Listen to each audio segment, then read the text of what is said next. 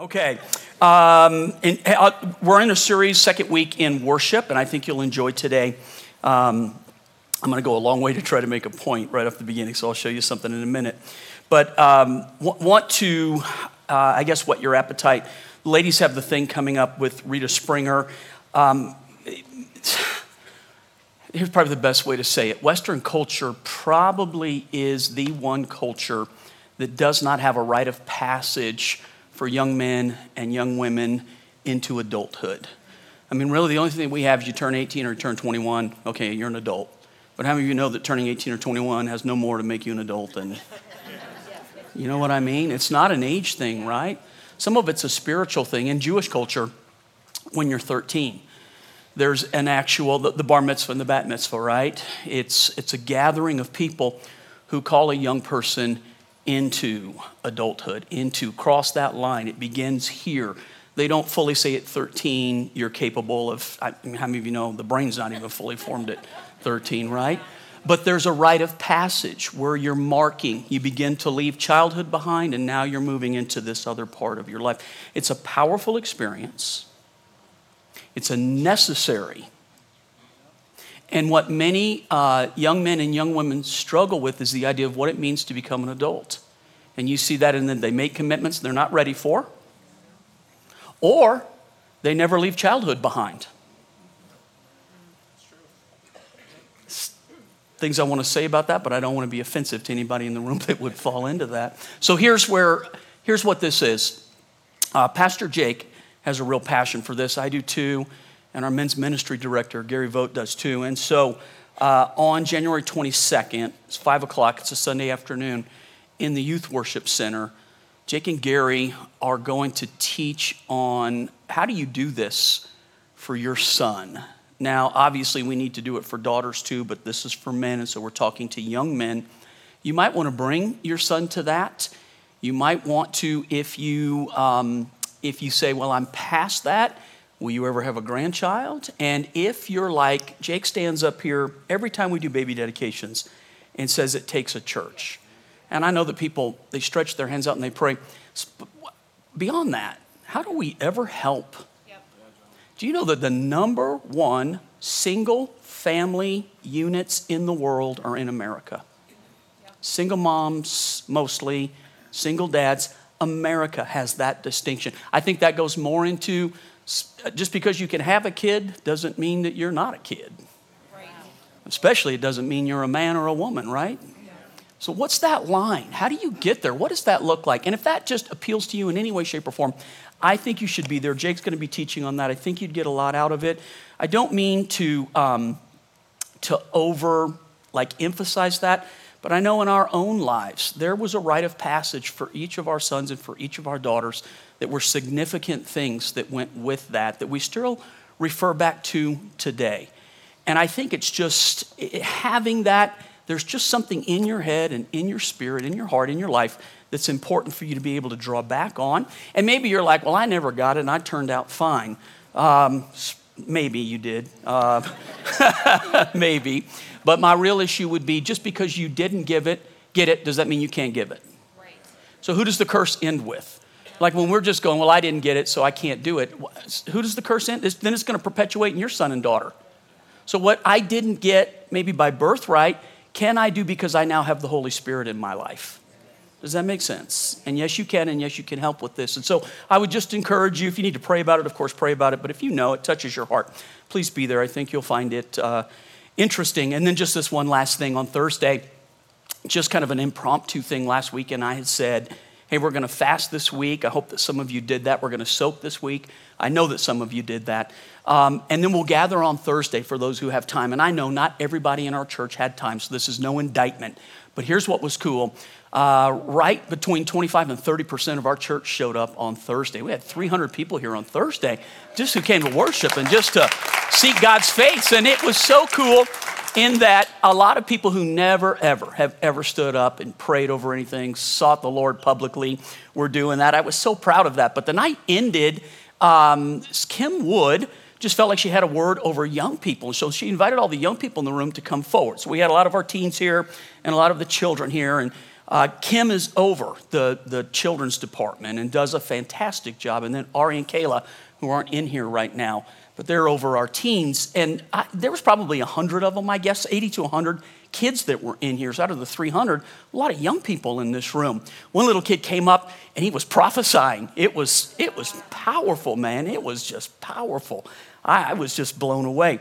But we just prayed over them and prayed for them, and they were just worshiping and going for God. It was a cool night. I want to do more of those. I want to have times where it's not built around an agenda other than just seeking the face of the Lord, right? I think a church that does that is doing the right thing, and just proud of that, and just wanted to say congratulations on that. And I hope next time, if you weren't able, you'll be able to join us. Okay, we're in a series on worship.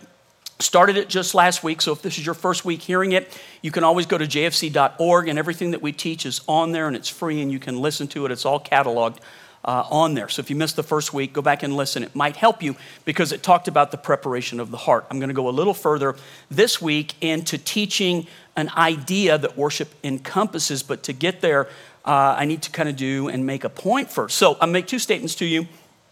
See if you can agree with these things. Now, I'm assuming in this room this morning, most of us are believers. That's why we're here this morning.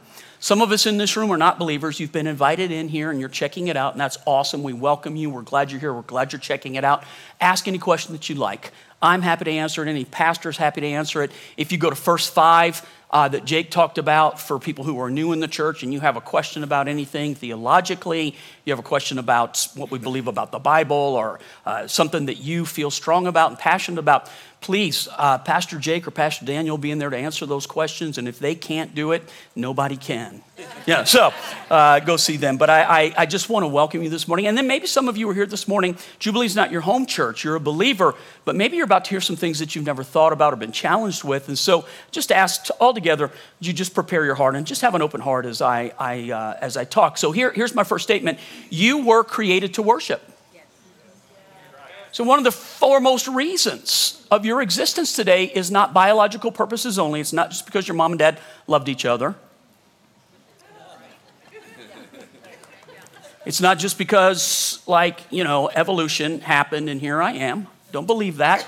I believe that you exist because your life contains something that this generation needs or you're not here. I believe in the intentionality of the Creator. And I believe that part of the reason for creation, I'm going to show you this from Scripture, part of the reason that we were created is to know God and to make Him known. Amen. And ultimately, how do we do that? We bear the image of God. I'll prove it from Scripture real quick. This is Genesis 1:27. God created mankind in His own what? Image. In the image of God, He created them. Male and female, He created them. So God created man and He created woman. And listen to this. That means that man and woman both have the attributes of God. Yeah. Now, when He says He's created us in His image, you cannot strictly go fingers and arms and hair and teeth and eyes. That is not the way to understand the Scripture. Understand it more as we were created with certain attributes. God is a spirit, and those who worship Him in spirit. We don't worship an idol. We don't worship a statue, right? We worship, He's a spirit. He can't be seen that way. He's touched with your spirit and heard in your heart. But He is real and He created us to worship. We bear the image of God. We have certain abilities, certain things that God, for instance, of all of creation, I've taught this before, of all of creation, we're the only ones who have been given the ability to actually create things. Lions and tigers, when they make whatever they make to lay in at nighttime, they never consider, do I need to have a 2-bedroom or a 3-bedroom or do I need a roof over it? Birds, a bird nest has not changed in the last 5,000 years. You agree with that? How much has architecture changed in the last 100 years? How much have cars changed in the last 50 years? How much have engines changed in the last 2 years? You get what I'm saying? We have this ability by God. God is creative, and He gave us the ability to be creative. We create when we speak. There's power in our words. There's power in the work of our hands. We have the attributes and abilities of God. So we were minted is another word.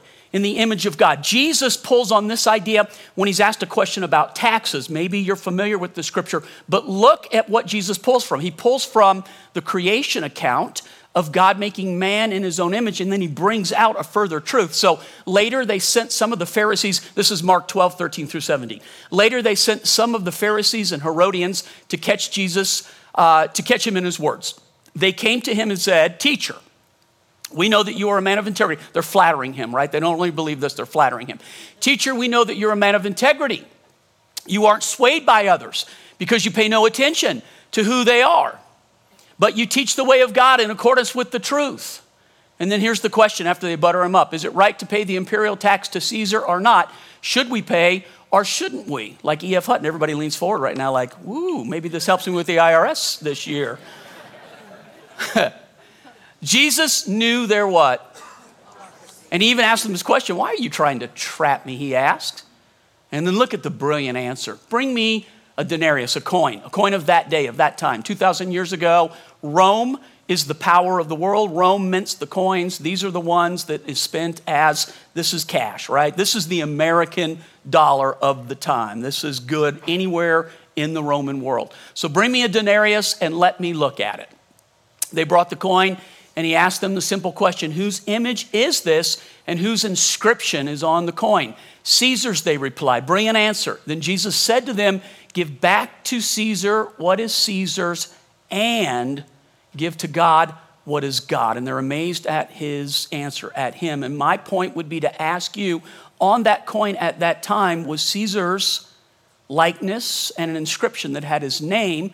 And so Jesus is simply saying, if this is minted in Caesar's image, give to him what belongs to him. But then he says, give to God what belongs to him. What is minted in the image of God? You know what I heard? It's really not a hard question. What's minted in the image of God? I am, you are, we are minted in the image of God. In other words, listen to this, we are image bearers. Do you agree with that? When we're in right relationship with God, and this is why the enemy works so hard to disconnect you from right relationship. When you are in right relationship with God, you reflect the reality of a different reality. When Jesus was on top of the Mount of Transfiguration, the Bible says that in that great story, Peter, John, and James are with him. He's on top of the mountain. Moses shows up. Elijah shows up. Peter, hey, should we build tents for these guys? Not that they didn't just come from heaven, Peter. Shall we build tents for them? I wonder if Jesus just kind of was like. But then the Bible says that the Spirit of God was in the midst of the cloud, and Jesus began to glow like the sun. So that story is called the Mount of Transfiguration. He transfigured. What is the transfiguration? Jesus is reflecting the reality of another reality. Jesus is an image bearer. Does that make sense? When he was born on this earth, he came as a man minted in the image of God. We are image bearers. All right, now to prove my point about this, I take this serious. Ultimately, if you're a Christ follower, the number one reason you exist on this earth is that you are to bear the image of Jesus to the world. Yes. The only Jesus that most people will ever know is the one that calls him Lord. Yeah. The only hands they may ever feel, the only words they may ever hear, the only kindness they may ever experience may come from the hands minted in the image of Jesus today. Yes. It's like when Jake talks about giving and you just think, you feel disconnected, like they're going to do all these things and here I sit in here. God keeps excellent records, the Bible tells us. And that the things you partner with, he is not a human. This is what the Bible says. He is not a human that he should forget the good work that you have done for his people. He keeps great records. And whether you go, whether you pray, whether you give, whether you're just like you're cheering, it all goes together to make the thing a reality. We're bearing the image of God. We're a part of it. Does that make sense? Yes. Now, to prove this to you, and to kind of get something across to you. Because maybe you sit here today and you think, okay, I love Jesus, but I don't know that that's really what my purpose in life is. It's not your only purpose, but it's your main purpose, to be honest with you. If you're a Christ follower. And if you're not a Christ follower, to show you, Ecclesiastes says that God has put eternity in the hearts of all men, to show you that inside of us is this need to bear an image. By the way, because you were created for worship, real quick, look at me. You will worship something. Let me break it down. You will either worship the Creator or you will worship what is created. You will worship the Creator or you will worship what is created. That's just big picture. Worship just a quick definition for worship. We pull it from an older word that means to show worthship. So that when we worship something, we worship it because there's worth to it. We're showing worth and we're giving value to it. And we all do that with things in our life. Most of it's harmless. But when God doesn't have first place in your life, you'll end up identifying with something that will become your identity. And then you'll bear the image of that thing. So that's why people whose sexuality is their identity bear the image of sexuality, whatever that happens to be. There's multiple today. Has there ever been a time in our world where people were more confused on identity than they are right now? And whatever they identify with, a man says, I'm a woman, so he begins to look like, or a woman says, I'm a man, and he begins to look like, you mumbled again, a man. I know a person in this church who sees themselves as chronically sick. And you know what they look like every time I see them? Someone who is very sick. You bear the image of the thing that you identify with. Do you understand? Now, in a smaller way, this is harmless, not a big deal. I just went in my closet. In my closet, I think, according to my closet, there are 4 things that I identify with. All of us, listen to me, whether you put a bumper sticker on your car, a hat on your head, a t-shirt that you wear, a place that you live, a car that you drive, a motto that you keep. We came back from Hawaii one time. We brought back more bumper stickers. We identified with Hawaii. Back of our car. Like you'd have thought, those people are Hawaiian. No, those are 2 white Halleys that went to Hawaii with... If you don't know what a Hallie is, go to Hawaii and you'll find out. So I looked in my closet just to find okay, let me prove this. This is harmless. If you do this, it's harmless. But my point is simply, all of us, nobody wants to stand without an image. We all adopt an image because we're image bearers. Yeah. Okay, so in my closet, right, this is actually from my best friend's closet. This says National Champions, Georgia. I told them if they brought it, I'd show it off to them for them this morning. So to David, who won the national championship. Yes, to Melson. Okay. If you go to their house like we did on Monday, you will find out what the term fanatic actually means. I won't go any further than that right there. Okay, in my closet are...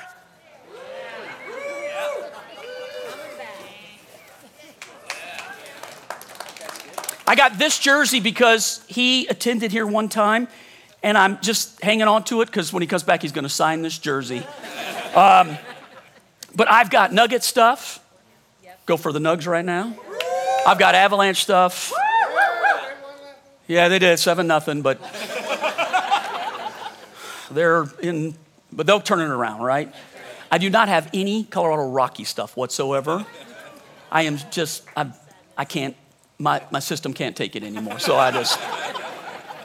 but I do have, I'm not bringing this because they're in the playoffs, but here, how about this? Hope springs eternal in the heart of a Bronco fan. We're going to get a new coach who's going to turn everything around. We're going to be in the playoffs. Yeah. Woo! You never felt Pentecostal till, woo! Lord, I feel it. Yes. So in my closet are all of these things. Now, this is harmless, but I love to pull this out and wear it. Because when I wear it, I'm bearing the image of something that I am excited about. Yes or no? It's harmless. I'll worship this, although there are some people who, they have altars in their house. And they bend the knee to it. And their life is built on if the team's doing good or the team's doing bad. We can't afford that because our lives would be doing bad in a last set. No, let's not. Okay, also, I identify as a golfer. My closet is filled with golf shirts. Now, how many of you know having a golf shirt does not make you a golfer? Just like having golf clubs does not mean you know what you are doing. And I've fallen into the trap, if I could just buy the right club, I know I could actually be good. I am Callaway's favorite poster boy. So my closet is filled with this because I identify part of me as a golfer. So when I present myself, like Daniel, my son Daniel, Daniel is 1 foot away from idol worship at this point in his life. Where are you, Daniel? Is he in here right now? He might be counting. Yeah, Daniel loves golf, and I'm having a little bit of fun with him. But just so I identify, and I wear these when I'm going to play golf and display them proudly because, man, I see myself part of it. Why not wear a shirt that doesn't have anything on it? Because it doesn't bear what I'm excited about. Does it make sense? So let me give you another one. My closet was divided up into four parts. Here, this one. Most of you that have been around here any length of time will recognize this one. I ride Harleys, have had many of them over the years, used a lot of them to raise money for missions. But my closet is full of Harley stuff because I play a pastor here, but I'm really a motorcycle rider. A tough guy who wears leathers all around. Whoa, whoa, whoa. And what's funny is I'm really proud of, I'm just like walking down the street like, what has it ever done for you? Oh, it's made me poor. You know what HD stands for? $100, because every time you go in there, you go spend $100 on something. Comes with a whole lifestyle with it. It's really interesting. And people who can't keep that in check, dude, they really sell out to motorcycles. I actually sold one time because Chris said, you're spending way too much time with your girlfriend. I said, okay, can't have an affair. This, then, is the other one. I've talked about this recently. So, this is a surfboard company. And I grew up a surfer, and I still see myself as that right there. I still have the surf trunks that were size 29. When I was 15 years old. I've come a long way since that day. But I still wear these. How far are we from an ocean? 1,200 miles? Too far from an ocean. Yeah, too far from an ocean. Now, it's been a long time since I've actually been on a surfboard. It's probably been 10 years since I've been on a surfboard too. But I still wear it like, hey, I'm a surfer. You know, right? And so we just identify with something, and I'm having a good time with it, and it's all harmless. Nothing's wrong with it. I had a kid last night wearing the Bass Pro Shop hat, and he presents himself as an outdoorsman. You're wearing a CU cap. What does that say about you? Big character. Big character, but now we got a coach. And we're going to be national champions again. The McCartney years are finally coming back, baby. It's all, come on, Neon Dion. But he went to CU. Jake's a CU guy and is cheered for CU. And so presents himself as, it's one of the things, it's just an image bearer. Do you get it? We all bear the image of something. Law school, this is a lawyer. We all do it. Nike. A whale? I don't know what that means exactly. What is that? I've got a Vineyard Vines shirt. It's part of my surfing collection. Magical? It's a Christmas shirt. Are you a magician? No. We all bear the image of something. We have it on our car, what we drive, what we talk about, what we listen to. You know, the other thing I had one other thing. I have a lot of rock t-shirts but I didn't feel like I should come and show those off here. It's because a lot of them are bands you probably wouldn't have the class to even know about. So we'll just...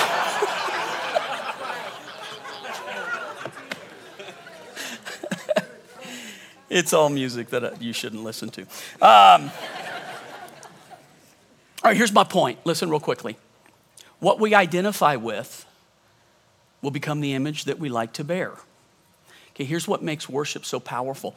Worship is transformative. Then when you worship the Lord, you identify with him. And when you identify him, you are becoming more like Jesus. We're the image bearers. Worship is not something that we set aside for 30 or 32 minutes in a worship service and we sing because if you have to, what's worship? Worship's what we do at the beginning part of our service. Worship is how you live your life. Worship is how you present yourself. Worship is what you believe to be true. Worship is why you do certain things, and worship is also why you don't do certain things. right? You don't need a list. You just need to worship God. And the Bible says he'll write his laws on your heart. You'll become more and more like him. Worship is transformative. So if you get that idea that we are image bearers, we are all called to bear the image of something. And when you don't get that God comes first in that, eventually what you identify with will become the thing that you ultimately worship. And you'll become like that thing.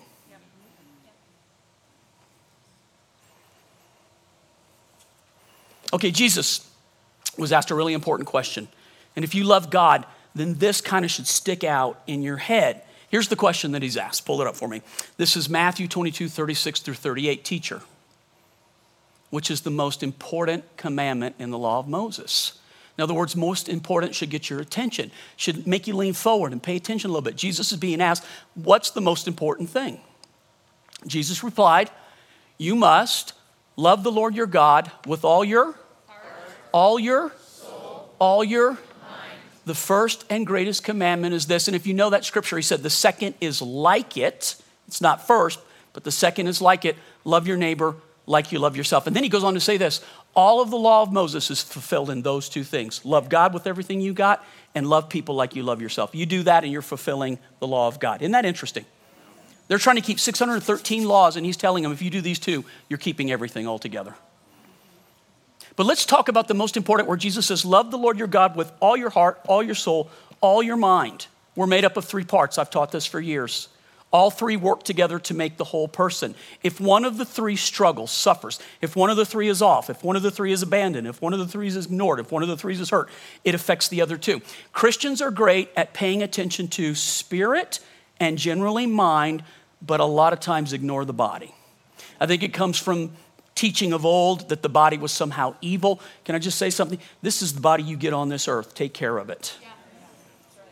Take care of this body. It's the temple of the Holy Spirit. It's not something you abuse. It's not something you ignore. It's holy unto God. So your three parts, a heart, a soul, and a mind. I'll just prove this to you real quick. Emotionally, mentally, when you're depressed, when you're struggling, when you're down, when you're underneath a lot of stress, a lot of anxiety, how does it make you feel physically? Tired? Down? How does it make you feel? Worn out? So when you're down emotionally, how excited are you to pray? Now, so let's go this way. When your body is suffering, maybe you're dealing with a sickness. Maybe there's something else going on. Maybe it's a long-term issue. Maybe you're just hurting. Maybe you're worn out physically. How does that make you feel spiritually? It affects it. How does it make you feel emotionally? It affects it. How about when you're in pain? How does that make you feel emotionally? Like they affect each other. We just never consider this. And spiritually, when you are under attack spiritually, you know it makes you feel a certain way physically, right? And it also makes you see the world a certain way emotionally. All three need to be running the right way. Now, that's another message for another time, but my point is, Jesus said, here's the most important commandment. Love the Lord. Another word for love could be worship, because worship is love responding to love. So you could put the word love or worship the Lord your God with all your heart, all your soul, all your mind. So how do you engage your heart in worship? If he says, love the Lord your God with all, give him everything you got, how do you do it with your heart? What I wrote for heart is passion. You ever heard the word put your heart into it? Yeah. Last night my wife goes, put your heart into it like that. It was the cutest thing. I never saw her do that before. Yeah, put your heart into it like that. Matthew 6:21. Where your treasure is, there your heart will be also. Let's do it one more time. Where your treasure is, there your heart will be also. Let me tell you how people in 2023 live. Where my heart is where my treasure is going to be. Because people today don't tell the heart, here's what you need to do. They say the heart wants what the heart wants. Ever heard that one? Can't argue with the heart. If that's what it wants, that's what it wants. If you live your life that way, you are living a sloppy, up and down, messed up life. Jesus gives a secret here. Where your treasure is, you'll find your heart. Not where you find your heart, there's your treasure. It's intentional, it's on purpose, there's no accidents with him. So let's do this in things that we can understand. I do a lot of weddings, have people come to me, hey, here, we got a young couple that just got married. Did you come and say, hey, pastor, we hate each other, could you marry us? You sure hope not? And you go, yeah? That's not, you're a joker. Okay, you got married because We love each other. you love each other, right? You like each other. You get along really well. I mean, you didn't say, hey, we have a lot of trouble getting along. Would you please marry us so that we can live together and fight a lot? We're just like so excited about that. So it is like people come and say, I'm using marriage just so we can get our mind around this and engaging our heart. So a lot of times what happens to couples is it begins this way. You're passionate. You engage them intellectually, you engage them emotionally, and you engage them physically. Yes or no? And nothing wrong with this. This is how you do it. You engage this way. God created it this way. And you are passionate about them. You're holding hands. You're kissing. Yes.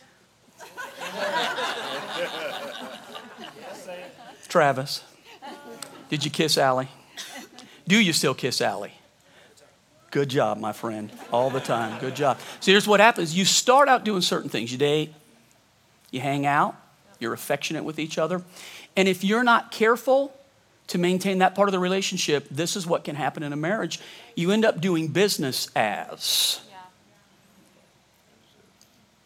You're living under the same roof. You're emotionally connected, but there's no heart fire. So then this couple who came and said, we love each other, we want to spend our time with each other, we want to serve each other, not this couple, but a couple like this couple, will come and say a reverse thing. I can't get along with this person. No one ever said to me when they're getting married, I can't get along with this person. You can get along with that person. You just forgot how to get along with that person. My heart's not in it anymore. I love them, but I'm not. Ooh, you know the culture. I love them, but I'm not in love with them. It's really, I get what you're saying. Your feelings, I get it. Your feelings are saying that to you. Have you ever been lied to by your feelings? All the time. So this is the point of why wherever your treasure is there, make that person, make that thing your treasure. I usually tell people the cure for the way you feel, go back and do the things you used to do. Yeah, but man, we're in our 50s now. You are not too old to date. You are not too old to hold hands. We held hands all this weekend on the couch watching football games. Every time she got up, I got a kiss. Every time she came back, I got a kiss. Why? Because I never want that fire to go out. We went to Maui recently. Spent that time there, great expense. Why? Because my marriage is something I never want to take for granted. It gives me some level of authority to stand up here and teach this right now because it is possible. Listen, we looked at pictures just the other day of what we looked like 40 plus years ago. Was different. Was different. I had far more hair. I've been so disappointed about my hair recently. I ask Chris every day, does it look, I know I'm going to end up with a little island right here, and I don't want that. So if you've got one, I'm not letting my eyes land anywhere. I bless you. But I literally pray in the shower, God, please, no more hair. No more. Come on. You raised the dead, raise it back up. You think I'm kidding? I literally call on the Lord in that. So we were looking at each other. In fact, Katie gave us a picture of our prom picture. Chris and I went to prom together. Sitting in the back of a limo. She's dressed up and I'm dressed up. We're looking at each other and we're holding hands. God, we were so young. So young. Just a couple of years away from marriage from when that picture was taken right there. And we're still doing those same things. And it's still funny. No matter how we look, we still feel the same way about each other. When I see her, she's still the girl that lights my fire. Okay? She's still the girl. And I'm still the guy. And yep, we know. We can see. We're not trying to get you to kiss us. We just want to be kissing each other and being with each other. And it's funny that what you make your treasure, look at me, I'm speaking to somebody right now. What you make your treasure is where your heart will always stay. And we also have gone through times where we've let this drift a little bit. And you know what's hard? It's hard to get back to here. It's true. You have to work almost twice as hard to get back to here. It's much easier to stay in this position than it is to get over here and get back. Now, it can be done. Yes. Look at me. It can be done, but it's harder to do it. And some people then just it's just too hard. But it's worth it. It's worth it. The kingdom of God does good when you do that. Hear me in that. And that's not to say if you're sitting here and something came apart in a marriage that you're not an image bearer of God. You certainly are. Not every situation is like ours. But I don't think it's because we were lucky. I think it's because we were intentional. But we also love Jesus very much. When you have that, you can work with a lot of things. If you don't have that in a marriage, it makes it very difficult to work sometimes. Because it always takes two people who want to do it, right? That's right. One can wake up and go, I'm done. It's very hard for the other one to change that person's mind. And generally, can I just say one more thing about this and then I'll go to where I want to go in my message. Generally, a person never wakes up and says, I'm done in one night. They've woke up many mornings feeling that way. And men are notorious for saying, I had no idea she felt that way. Because you've drifted. You've drifted. And I'm not doing this to expose anybody. I'm not doing this to be mean. I'm your pastor and I love you. And what I hope it would do is provoke you to go home and ask hard questions. Where are we at and what are we doing? And does it need to change? Change it when you can. Fixing it is much cheaper than a divorce.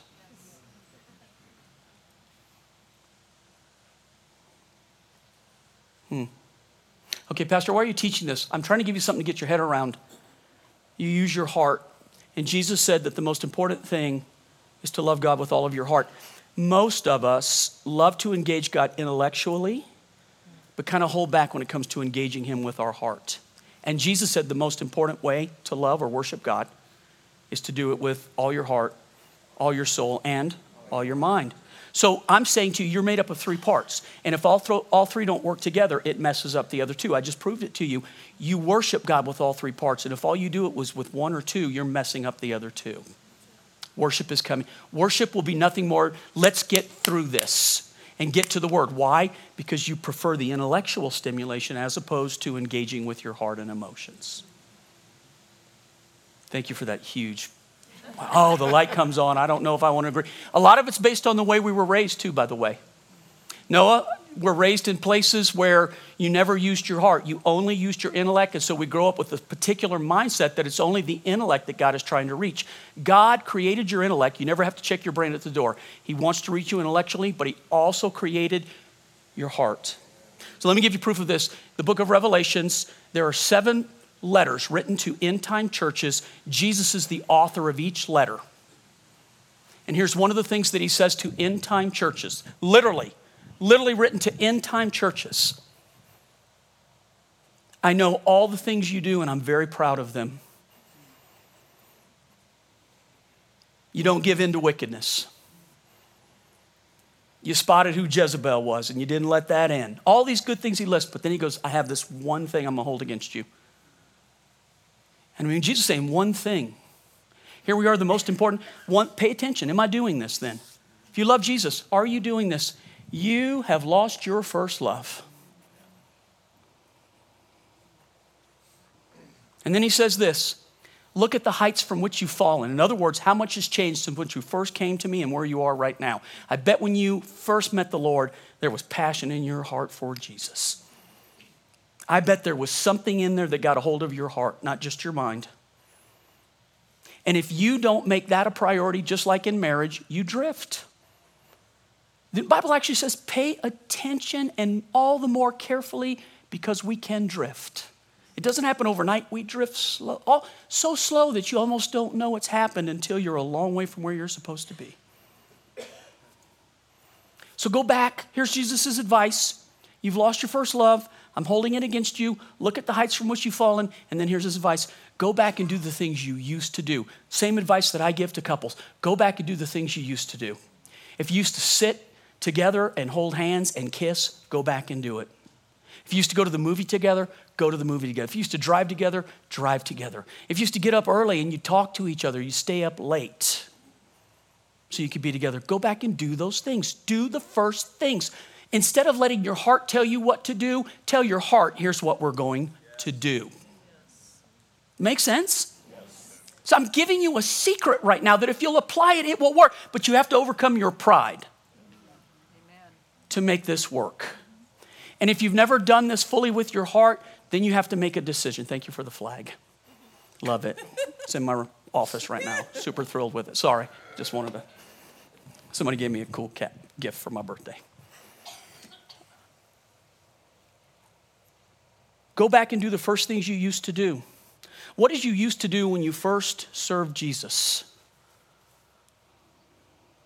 Did you engage in worship? Did you read more? Did you talk to him more? Were you more excited about him? Did you consider what he wanted? Were there things you didn't do because you were an image bearer? That through time and space, you've allowed yourself to do. And you find yourself now, the result of it is that your heart is far away from the Lord, not your mind. So is this a heaven or hell issue? I don't think it's heaven and hell. I'm not the judge of that. I don't think that's heaven and hell because I don't think we get ourselves to heaven. I think it's Jesus' job to get us to heaven. But when he says, I'm counseling you right now, go back and do what you did at first. Because then he says, if you don't, I will remove your lampstand from its place. Now, how long? I don't know.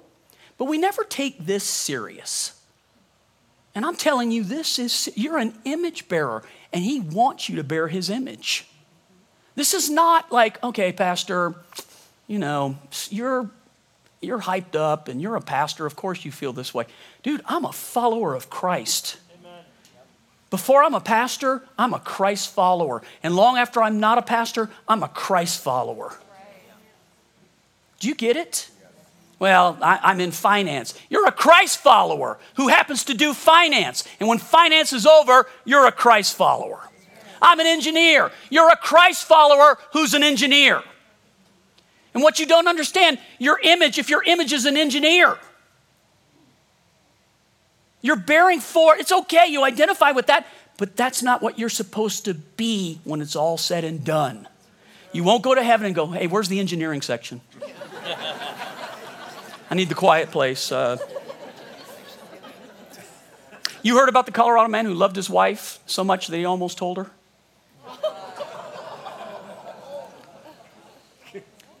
There are people who love God so much that they almost give their heart fully, but just kind of hold back because that's not the way I was raised.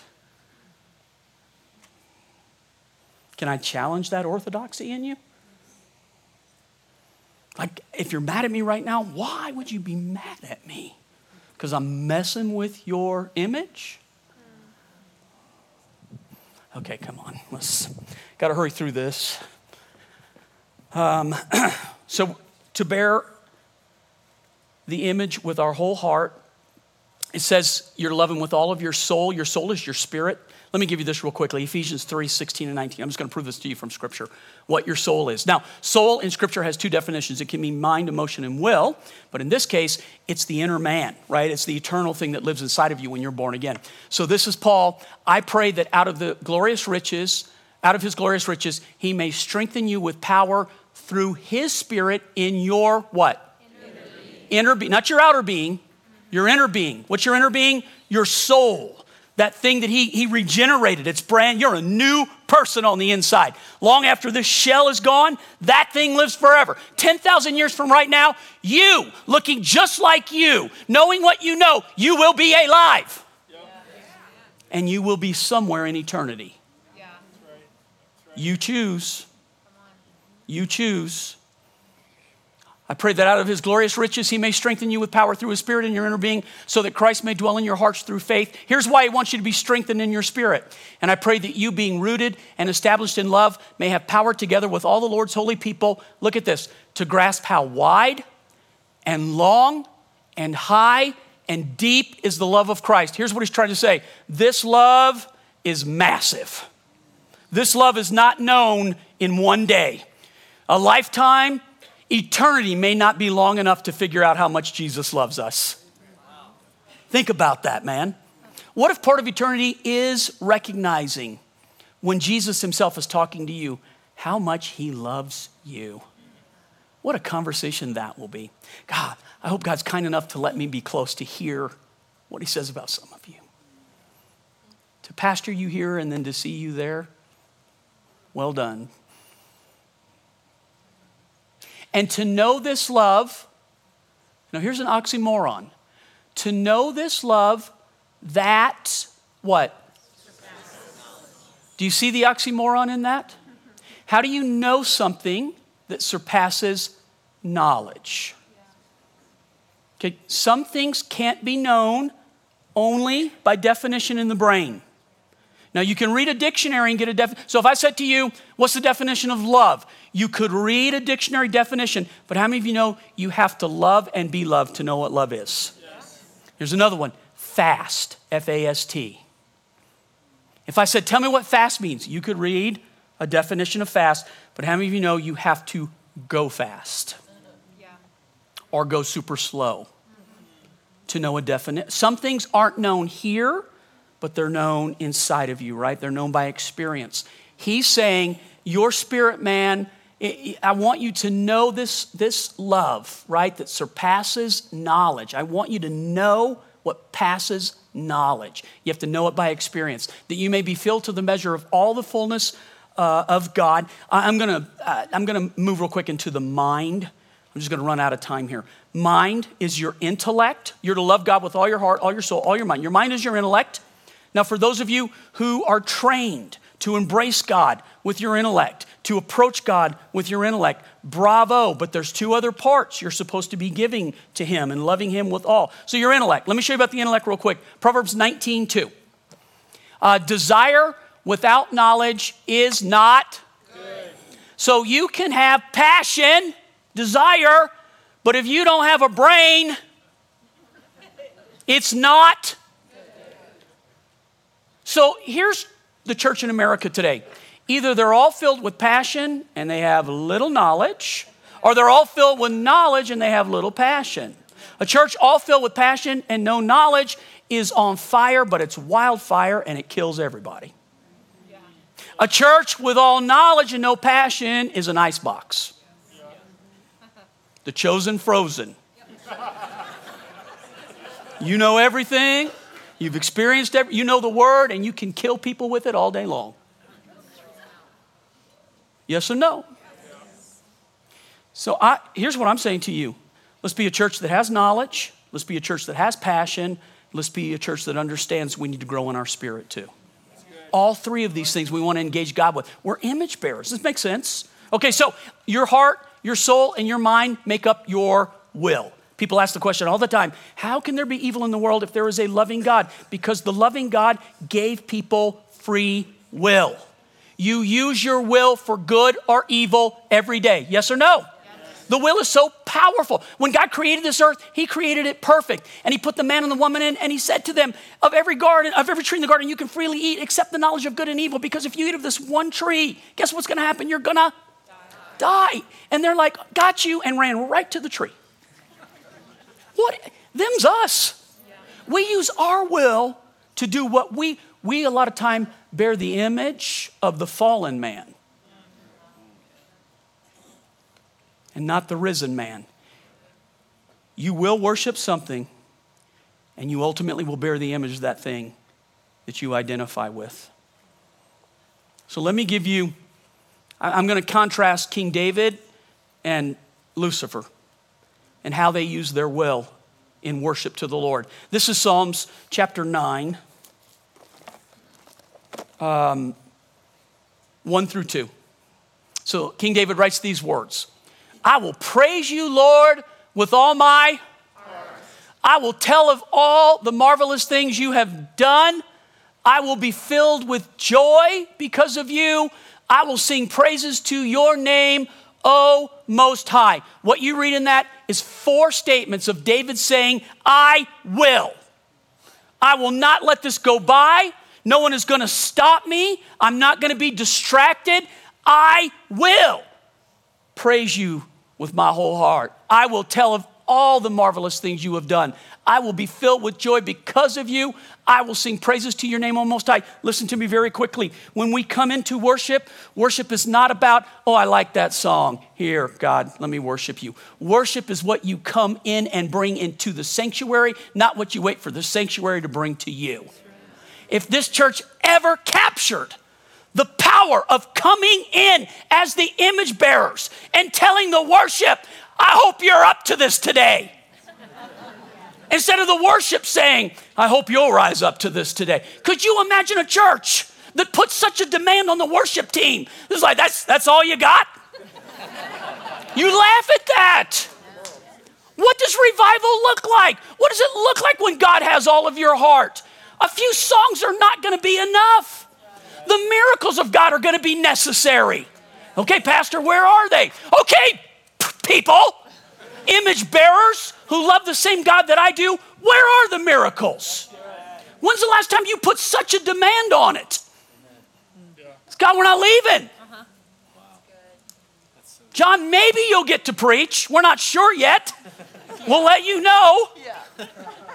But we're expecting God to show up here and do something miraculous. I'll get out of the way, I promise. Promise. So, Pastor, what are you saying? This sounds crazy. It sounds like a first century church. What we've settled for is a mental engagement with God. Everybody in their place and a place for everything.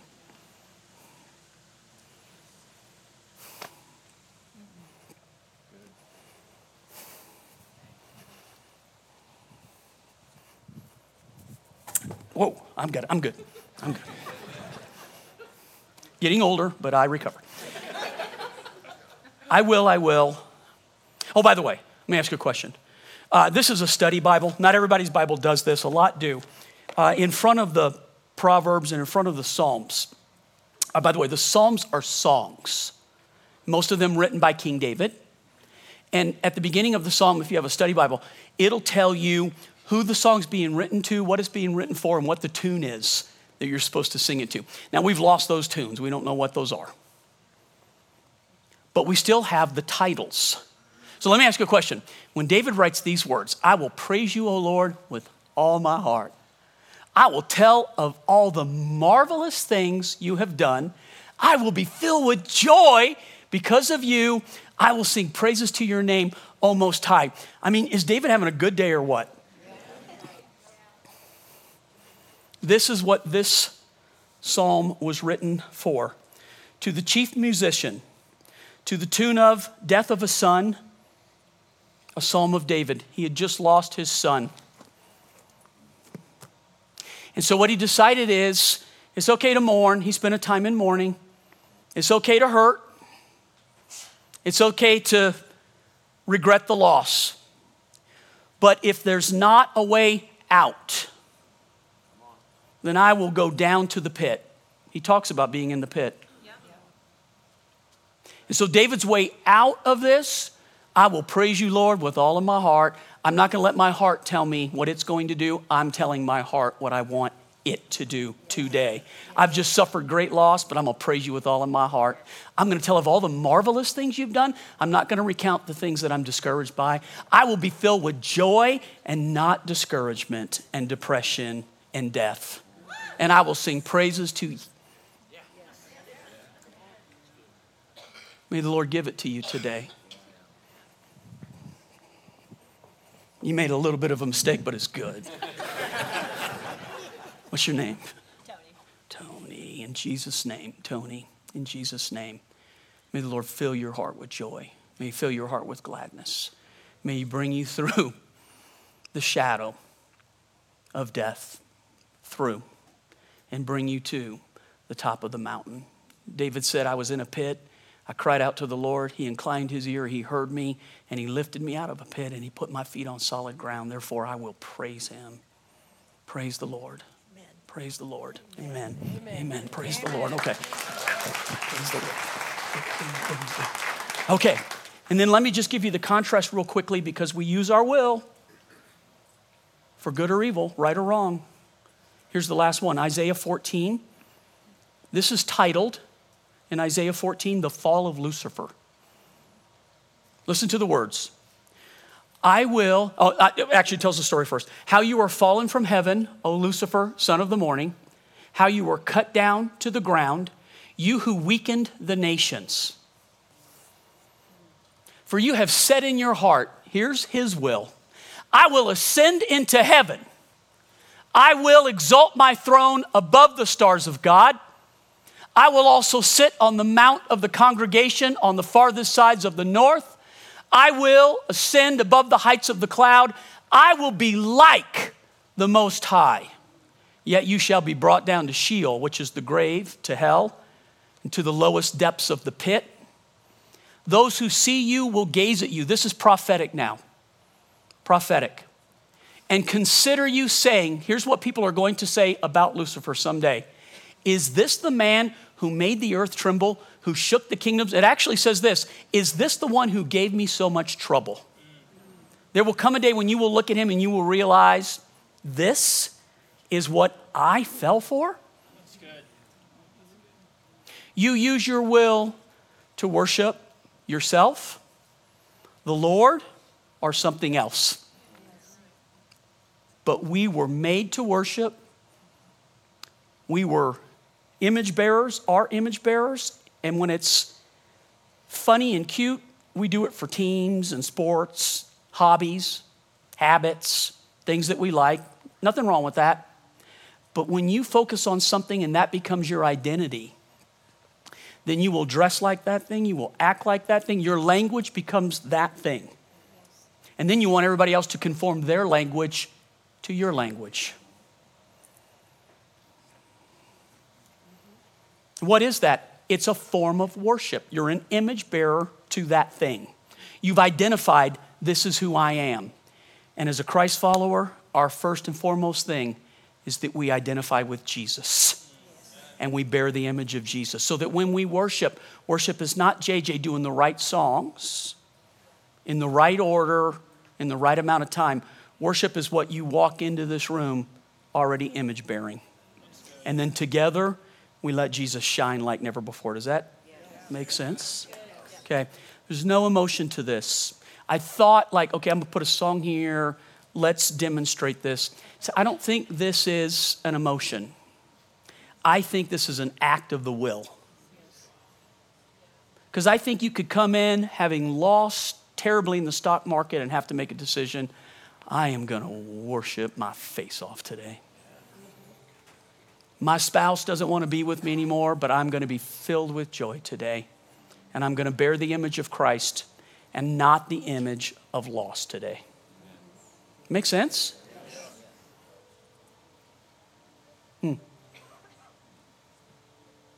So Lord, love you. I bless you. God, I put into your hands your people. And Lord, you're going to have to speak about what's true, what's right, what you call us to.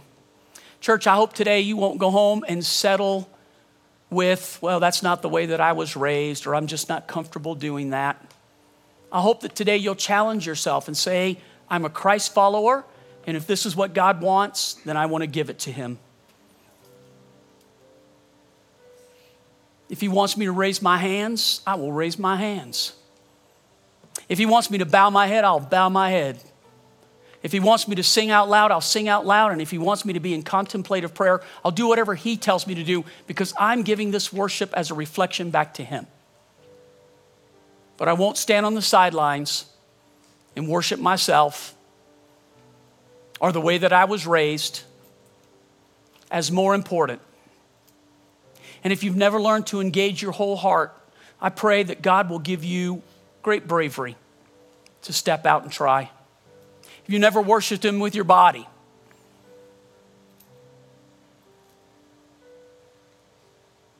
give it to the Lord. And if it's only been just passion and never your intellect, God wants to engage your intellect. Heavenly Father, speak to us. Give us a church that worships in reality, in spirit and in truth. Lord, we love you and we bless you. I pray it in Jesus' name. Amen. And amen.